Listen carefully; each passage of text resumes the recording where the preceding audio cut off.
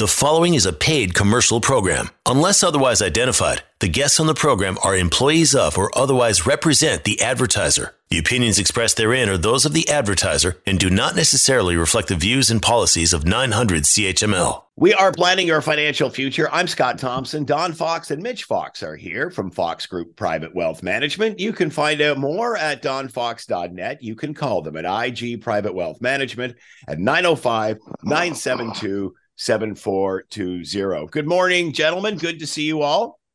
Good morning, Scott.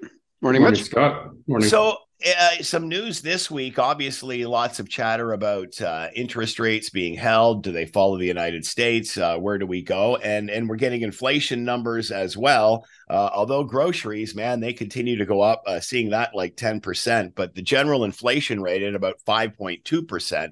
So I guess obviously those higher interest rates did the job or are doing the job. Yeah, that's actually impressive for a 0.7 decline from January's numbers. And already January's were 5.9, and obviously down to 5.2 now. 5.9 was a little less than they expected. They expected to be running at 6.2 back in January. So this is definitely the high interest rates or the higher interest rates have really started to pay off. And we've been saying all the way along here, Scott, that it takes a while for this to kick in. It doesn't happen overnight. Like you just raise these rates and they're saying, well, inflation didn't change. Everything has always said that it takes about 8 months to a year. And it's been about that. So here we are today, and we're starting to see numbers, which in turn has led to the pause of interest rates rising. So that's great for the general inflation rate, but how do we still explain groceries running at like 10%? Well, you've seen the groceries change profits, haven't you? Yeah. But is it, they say it's not them. They say it's supply chain. I mean, who do you believe? I'm kidding for all those grocery people listening. No, it depending on the profit margins. This is the key. If the supplier raises it by $1, but they keep their margins the same, then their profits are higher because they got a greater dollar amount. Their margins are key. If they drop their margins, then their profits would have been lower also. So yeah, it's a debate. I wouldn't want to be on the hot seat with Fortinos, et cetera, right now. But that's why they're defending that they are not, but they have had record profits coincidentally. And, they will tell you not to spend too much time on this, that they're expanding their portfolio. So now they're into the drugstore business and whatever. And that explains part of their diversified profits, I guess. All right. That's a debate for another day. Mitch, you want to talk about mortgage strategy and the mess of all of this. Is it getting any better? Is it getting any worse? Where are we coming at this point of the year? Yeah, well, interest rates, obviously, they affect mortgages quite a bit. And the housing correction has been going on for about a year now. It took a little while for the housing market to come down as much as the stock market, mainly because the stock market, it's a lot easier to sell. It's a liquid asset versus the house, which is a lot more physical. And people also, they have more emotional ties to their house. And once they see it worth something, they also want to keep it worth something as well, especially when they got in at a higher price. It's a lot more time consuming as well. So given that, the market it does tend to lag going up as well as coming down. And we're seeing signs right now. I know you just mentioned the interest rates and inflation's coming down. So we're seeing signs that the stock market could be reversing. Inflation is coming down, interest rates paused.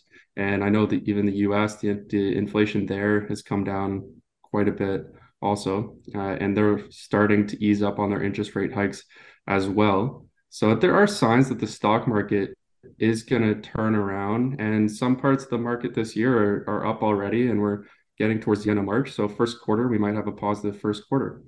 And so if the stocks are starting to come up, you might see housing also start to reverse as well, but it will take longer, just as it took longer for housing to come down. It's also going to take longer for housing to get back to where it was.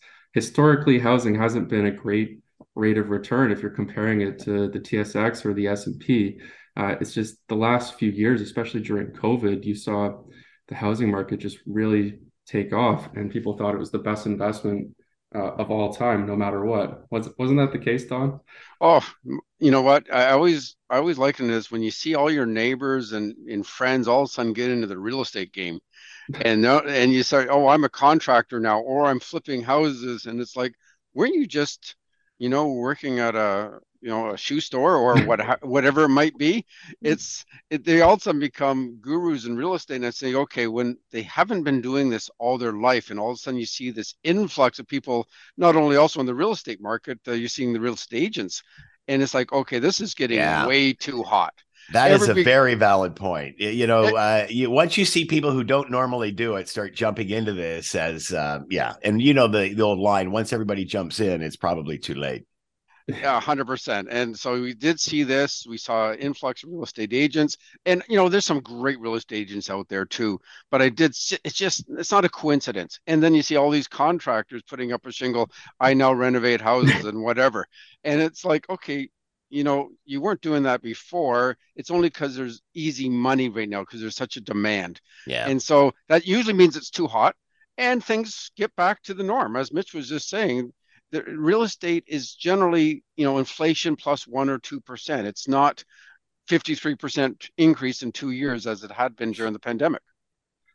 Yeah, and when things are so hot, they're due for a pretty sizable correction. But if you were to buy over 3 years ago, you're still sizably up on your investment, but more towards the median rate of return that you're getting at, and not so much that, wow, I just bought this last year and now I already sold it for double, Yeah. which is not normal for a house at all. And mortgage rates have gone from lows from COVID of about 1.5% to now close to 5.5%, and some are over 6%.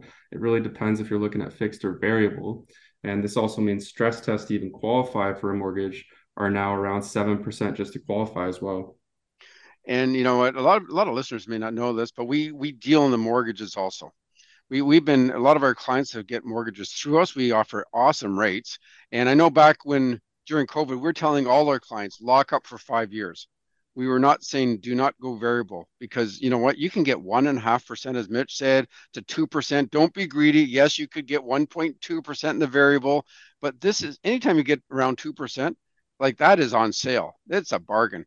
And so thankfully, most of our clients listened. In fact, I don't know any that didn't. But I do know I'm getting some calls now, people that are in variable, and their cost per month have, in some cases, tripled. Yeah.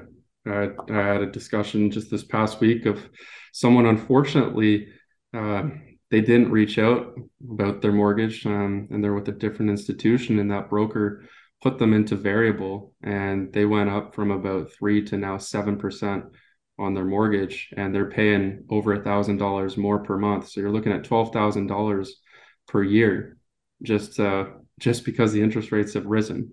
Now, on the bright side, they have withstand this much of the interest rate hikes, and like Canada just paused, the worst is likely behind us.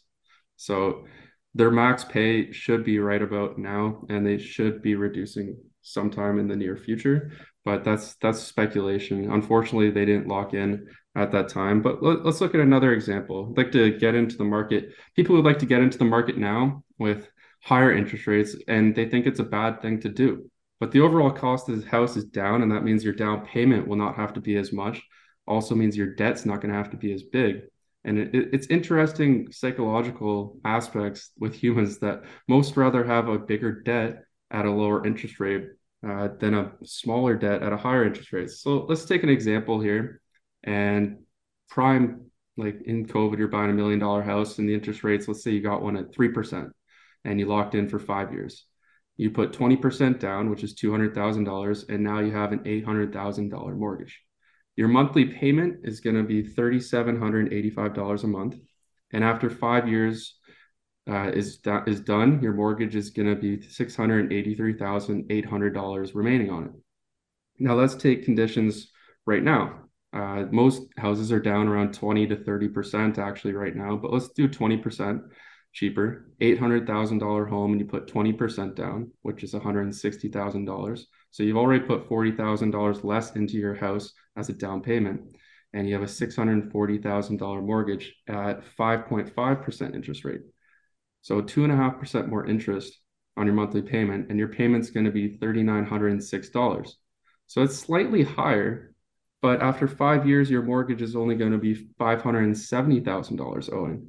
And now let's reduce that to 3% and get those interest rates equal. And that $570,000 mortgage owing is only going to be $2,700 a month. And your mortgage is going to be $110,000 less than the debt from example A. That's $1,000 a month cheaper payment and $110,000 less in debt. So people who are scared to get into the housing market right now just because interest rates are high doesn't really make sense. It's the same as buy low, sell high, and same as selling high and buying low is just basic economics. And right now, housing market, the prices have come down. And just because interest rates are high, it's kind of scaring people from getting into the market, even though they're going to have to put less to enter. But if we take one more strategy here, we'll take that same $800,000 house, put 20% down, and you have that $640,000 mortgage in both of these scenarios. But one strategy I think people should consider right now is taking a much higher interest rate and lock in for 1 year fixed mortgage. And you can get that for around 6.2%, and you lock in for 1 year. If you lock in for that 1 year, you'll lock in, and then your mortgage will go down to $570,812. And then after that, if you lock in for a 4 year, and let's go to 3.75, which is not unreasonable to think that we can get there, the end of your mortgage balance after 5 years is going to be $562,000. And even if it drops down to 4% mortgage and you locked in for that 1 year at 6%, your mortgage is going to be $564,000. But if you were to lock in right now for 5 years at 5.5, your $640,000 mortgage is going to be worth $570,000. So this creates, by doing this 1 year lock and then getting into a mortgage after interest rates start to drop, you're saving yourself about $6,000 to $8,000 over that 5 year period. So you're going to have a much lower mortgage rate just by locking in at a higher rate right now. It's almost that short-term pain, long-term gain situation. Obviously, interest rates do have to come down, but you're already seeing Canada pause interest rates, and you're also seeing mortgage rates start to come down as it is. There were 6% fixed rates prior. Now we're already at 5.5, and I know I saw IG actually offer 4.84. So we are very comparable to other banks as well for their rates. Very competitive, so you should be checking us out when you are looking to do your mortgages, and also having a good financial advisor that can create these strategies for you instead of just giving you the going rate and locking you in for 5 years. That may not be the best situation for you right now, especially with the given environment. We are planning your financial future. I'm Scott Thompson. Don Fox and Mitch Fox are here from Fox Group Private Wealth Management. You can find out more at donfox.net. You can call them at IG Private Wealth Management at 905-972-7420. Taking a break here. We're coming right back. You are listening to a paid commercial program. Unless otherwise identified, the guests on the program are employees of or otherwise represent the advertiser. The opinions expressed therein are those of the advertiser and do not necessarily reflect the views and policies of 900 CHML. We are planning your financial future. I'm Scott Thompson. Don Fox and Mitch Fox are here from Fox Group Private Wealth Management. You can find out more at donfox.net. You can call them at IG Private Wealth Management at 905-972-7420. You know, we were sort of on this theme last week, Don, and here we go back around, but I guess it's the circle of life. What happens to your debt when you die? You know what? I had a good friend of mine. Unfortunately, his dad passed away, and he led into a story of the situation. And I'll get to that in a second. I'll share that story with the listeners here. But just to piggyback on Mitch's, a great article by Rob Carrick in the Globe Mail this past week. It was called "The Good, the Sad, and the Unaffordable," and it was all about the housing market. And I thought it was interesting for us because Hamilton was right in it, and I'll get you an idea. It was, by the way, it wasn't the best position to be in there, but the winning in terms of affordability is Edmonton, Winnipeg, or Quebec City right now. So if anybody wants to move to any of those three cities, based on the median income, you would have a down payment of 10% if you started saving right now by summer of 25. So basically, just over 2 years, you could buy a house in any of those three cities.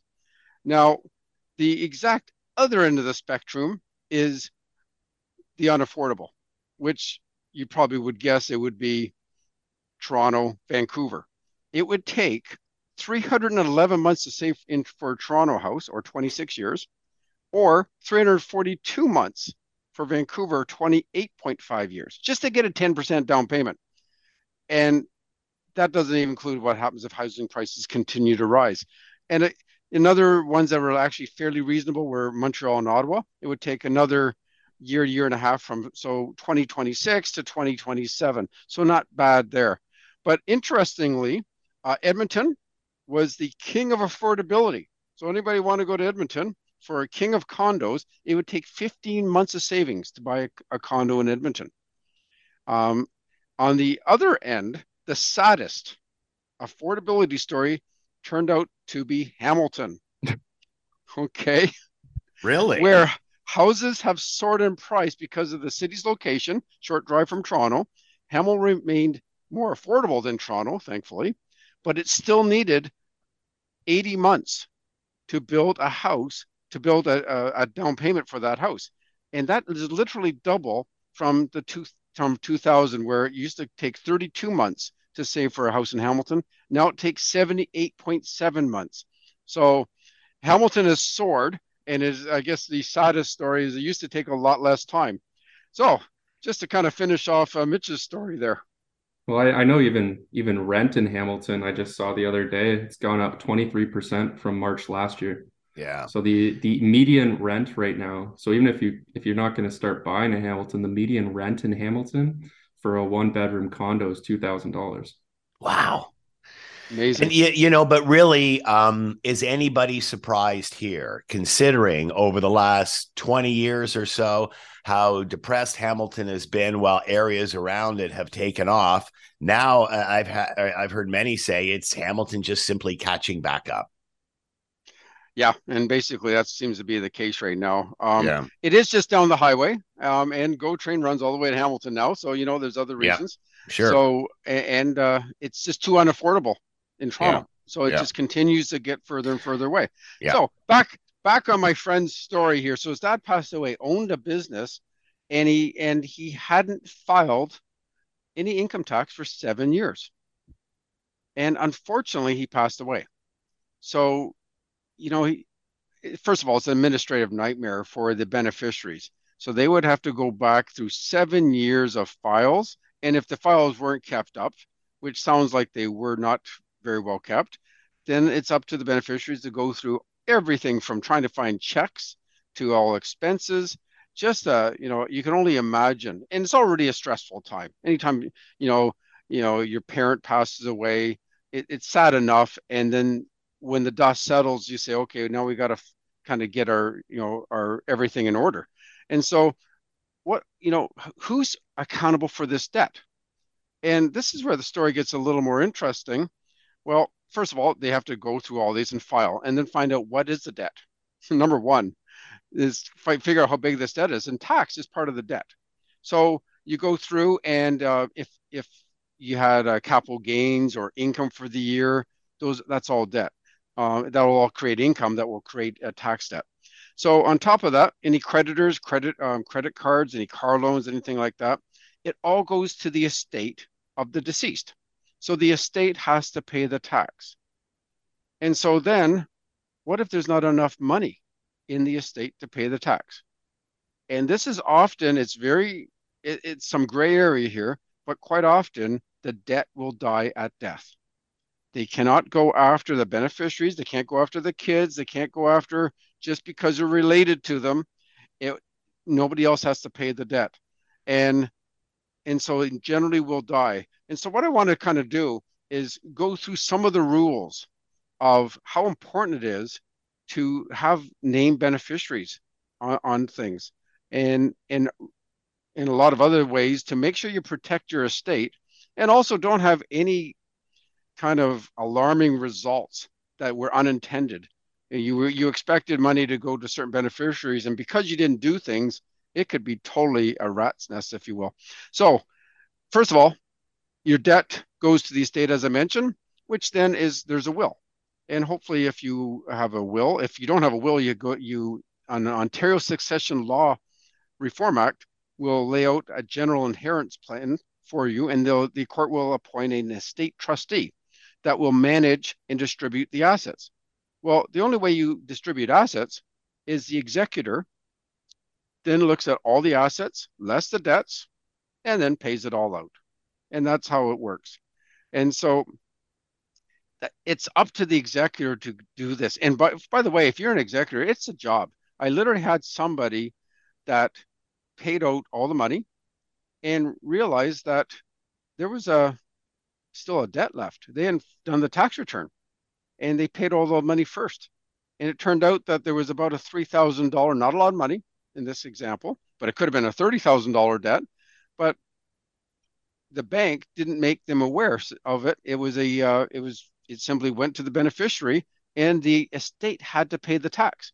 Well, the executor paid all the money and said, well, why wasn't I told this? You know what? I understand it's a job and it's up to the executor to know the rules. And unfortunately, the bank isn't there often to help you with this. I know we actually have a personal representative checklist that I'll be going through a little later that goes through some of the rules that an executor must do. So if you have a mortgage, for example, well, the joint owner of the house will continue with the mortgage. So that mortgage doesn't go through the estate per se. It is simply inherited. That debt is inherited by whoever owns the house. And so if it's a spouse that owns half the house, they continue with the mortgage payments. As soon as a beneficiary is put on title, they now assume the mortgage of that house. Otherwise, the creditors can sell all the assets in the estate. So it could, in fact, be your property. It could be your vehicles. It could be investments. It could be heirlooms. It could be anything. Whatever is in the estate can be sold to pay off the debts. And it's fair game. It's kind of ruthless, but at the end of the day, hey, if you were the one lending the money, you could understand why you want your money back. That's why you lent it to them. So they will literally repossess the property if mortgage payments are missed.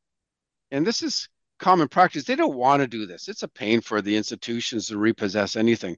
But again, they have to do what they have to do. So if you die without assets or savings to pay the credit cards, the debt would die with you. So when they go through when you go to the estate and there's not enough money in the estate to make this, the debt will die. So the exception to this is, and this is why it's really important, be careful if you co-sign something. Because if you co-sign, you're entitled for that debt, basically. And this is very common on mortgages. So if somebody misses the mortgage payments, well, they'll start going after the one that co-signed it. Also, the same goes with anything else that's co-signed. If there's a debt, it could be a car loan, and you needed somebody to co-sign on a car loan. The institution that lent the money will go after you. Now, life insurance is a great way to help the estate. So life insurance will then create enough money and hopefully to pay off that mortgage, if you will, if that's one of the things. And that's often called mortgage insurance. I know Mitch and I have discussed mortgage insurance, and the ones that when you go to a bank or a trust company, it's enough to pay off whatever the mortgage is. Whereas if you just simply get life insurance, it doesn't go down in value as you pay down the debt. So if you have start off with a $500,000 mortgage and you decide to get mortgage insurance, and the debt is now down to $400,000, you've paid off $100,000 over the years, the mortgage insurance will pay off the $400,000. But if you got a $500,000 life insurance policy, by the way, quite often it's actually less expensive than mortgage insurance too, because all their underwriting, they know your health situation quite deep in detail, and you may get a better rate. And actually, most times you do.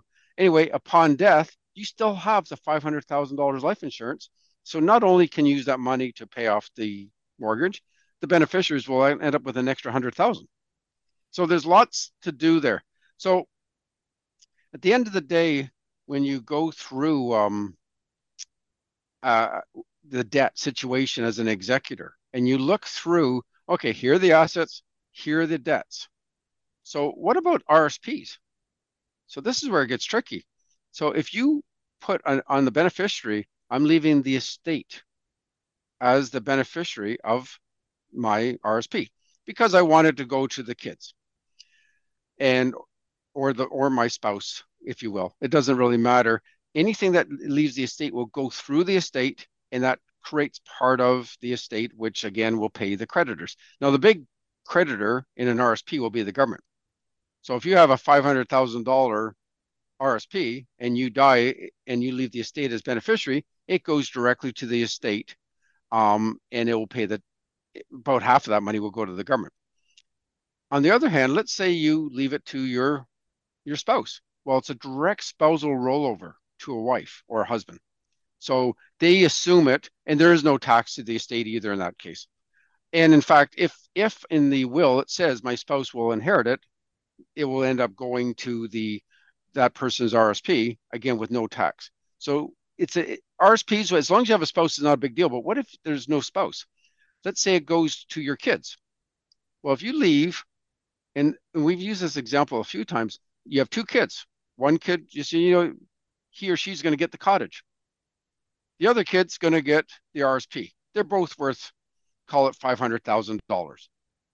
Well, on paper, I always think, well, the RSP is still taxable money. I'd rather get the cottage. And even though they're both 500,000, well, really what ends up happening is the one child getting the RSP gets the whole RSP, gets the $500,000. Doesn't have to pay tax on it.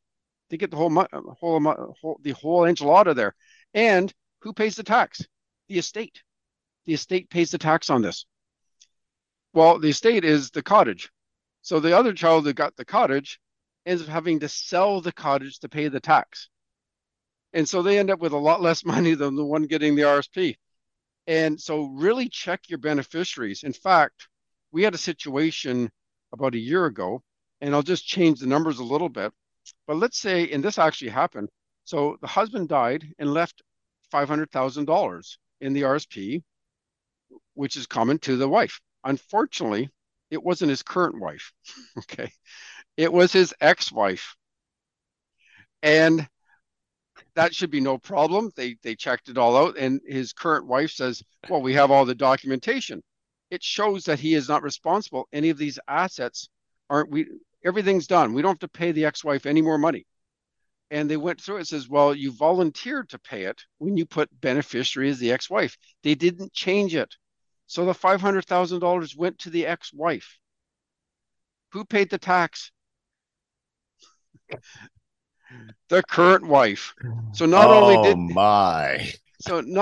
didn't the current wife get the 500,000, she had to pay the $250,000 tax bill that the ex-wife got the money. And the ex-wife didn't even get in an RSP form.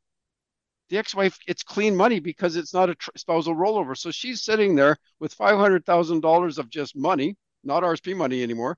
And the current wife paid the tax bill on it. And that's over and done. There's no court visit. There's no nothing. That's it. Thanks for coming. Exactly. So there's a lot of scenarios, and this is so important to make sure that you got your beneficiaries. And same with TFSAs. TFSAs or tax-free savings accounts have a direct beneficiary. It doesn't form part of the estate. So the government will go after the estate. This is where and trust me, they will try to go after the beneficiaries because, hey, listen, there's no money in the estate. I'm going after the beneficiaries. The rating I have done says that the beneficiaries, in some cases, do owe the money. And I've seen in other cases, the beneficiaries do not owe the money. And so once the beneficiaries write a check to the creditor, maybe the government, whoever it is, they've basically paid the creditor. They're done. They're not going to get that money back. Before you write a check, seek professional guidance through a lawyer, a tax lawyer, to make sure you actually owe the money, because you may not have to.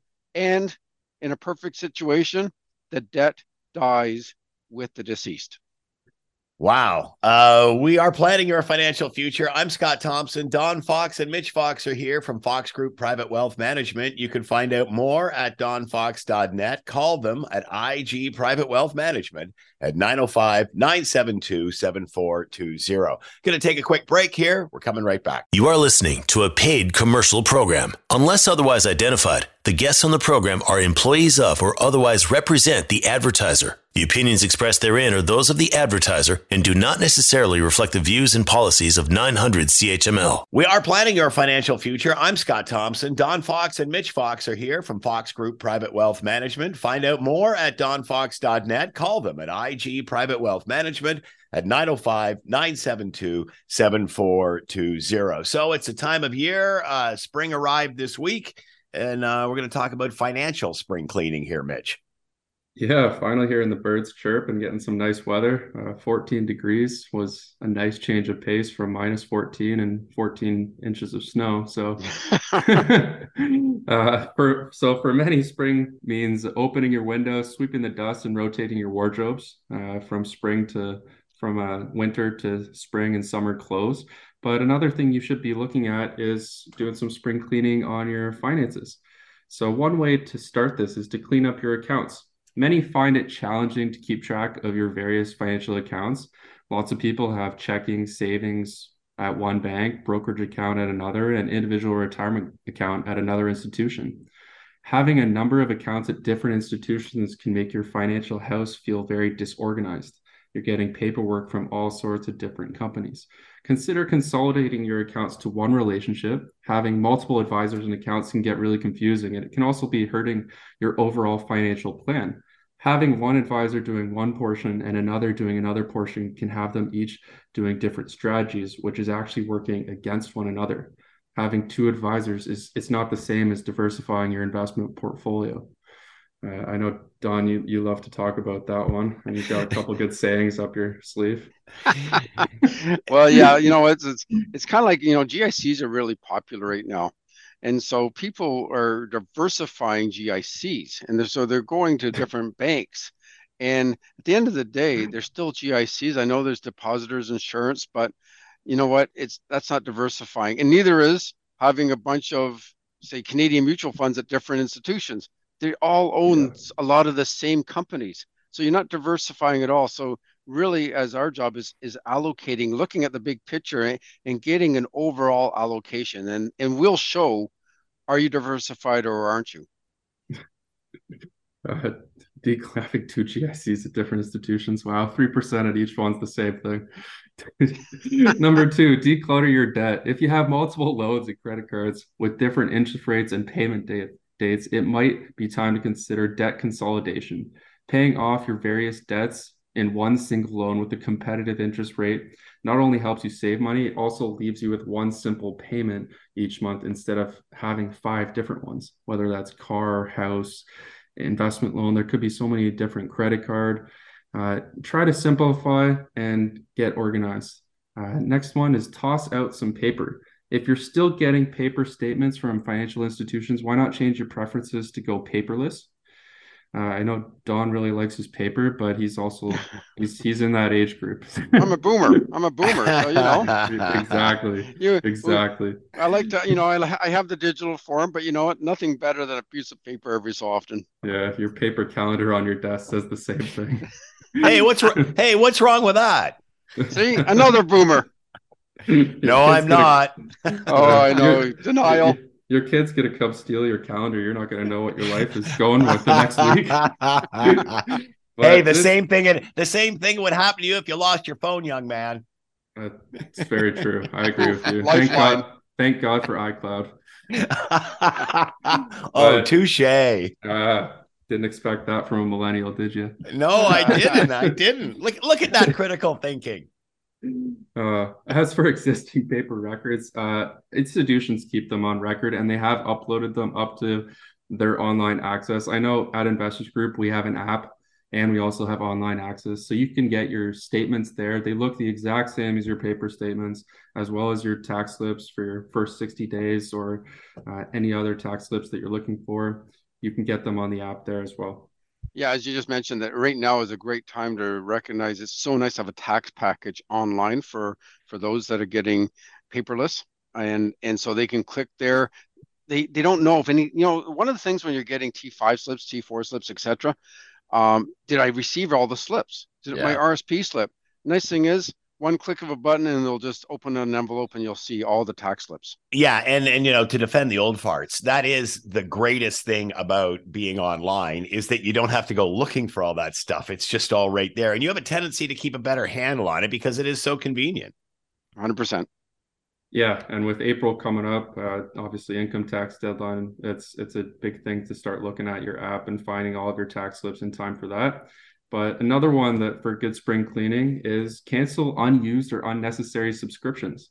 So you could spend $100 a month on cable, or you could spend $10 on video streaming like Disney Plus, Netflix, Amazon. There's so many right now, and some people don't realize how much they're actually spending on these subscriptions, and they really do add up. And who knows, you should really check the usage of which ones you use the most and maybe get rid of one here and there, and whether that's a gym membership or Netflix. I know during COVID there were a lot of people got Peloton subscriptions, and that's $60 a month. If you're not using that Peloton, well, why not put it on pause or something, at least for the spring? Get outside, do some walking. No, And then put it on Kijiji.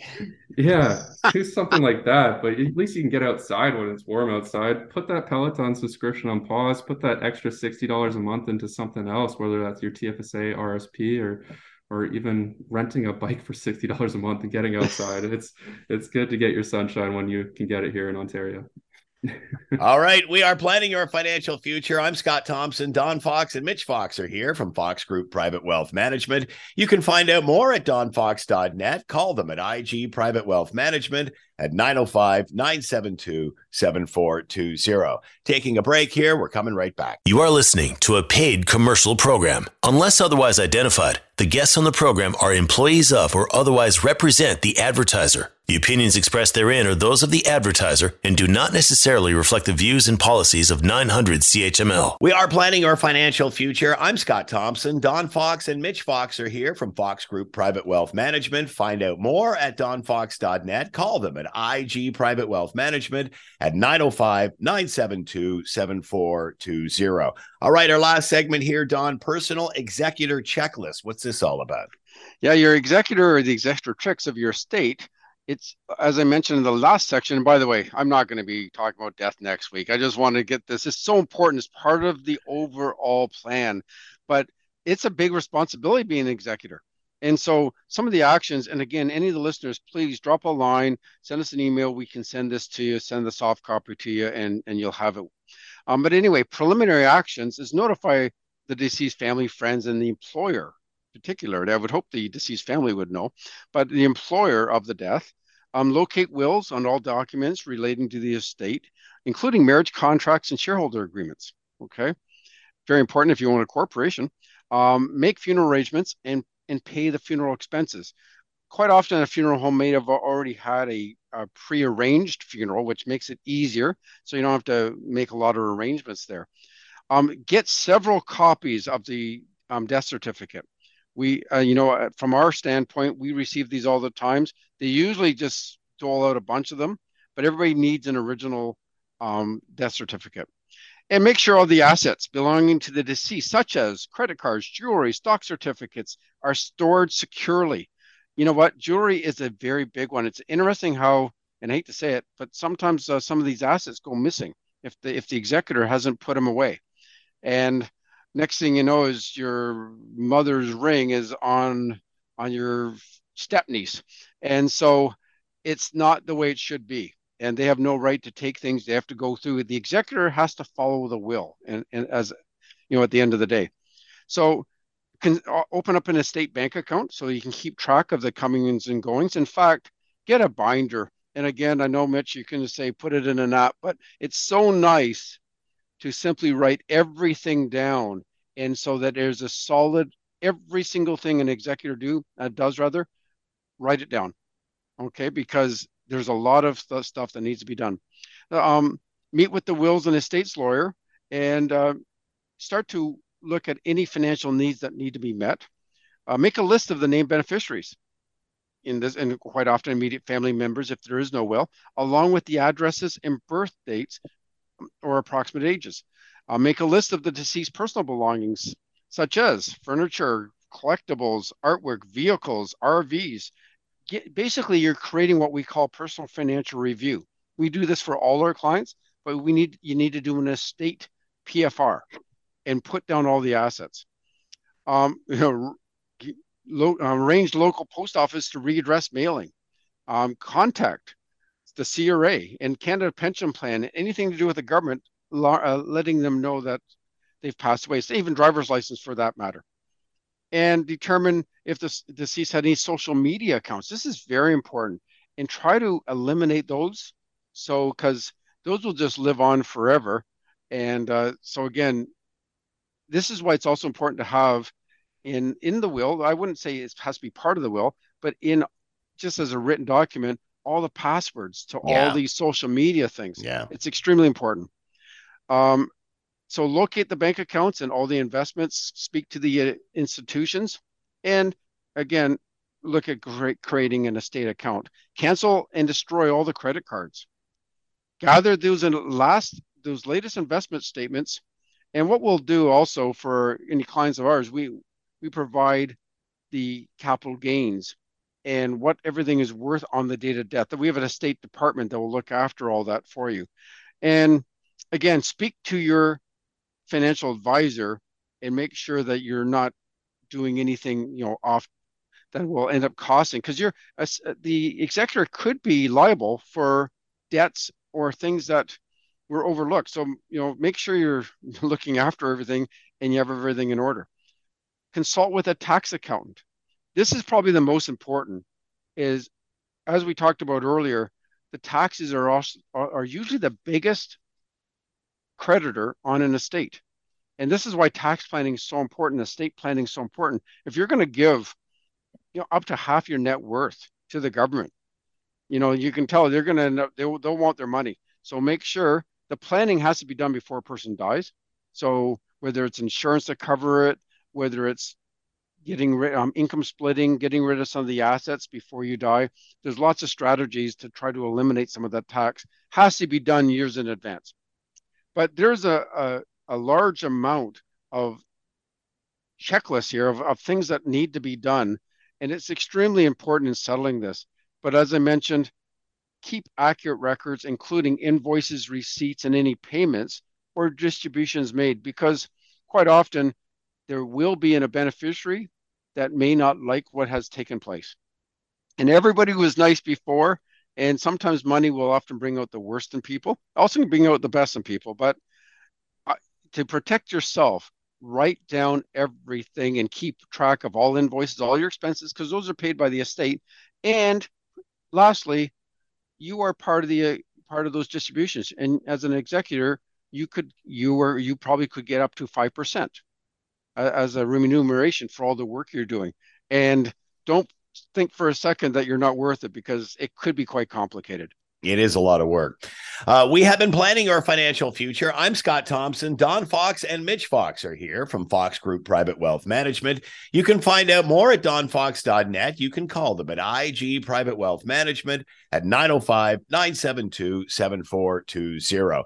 Thank you, gentlemen. Another great week. We'll chat again this time next week. The preceding was a paid commercial program. Unless otherwise identified, the guests on the program are employees of or otherwise represent the advertiser. The opinions expressed therein are those of the advertiser and do not necessarily reflect the views and policies of 900 CHML.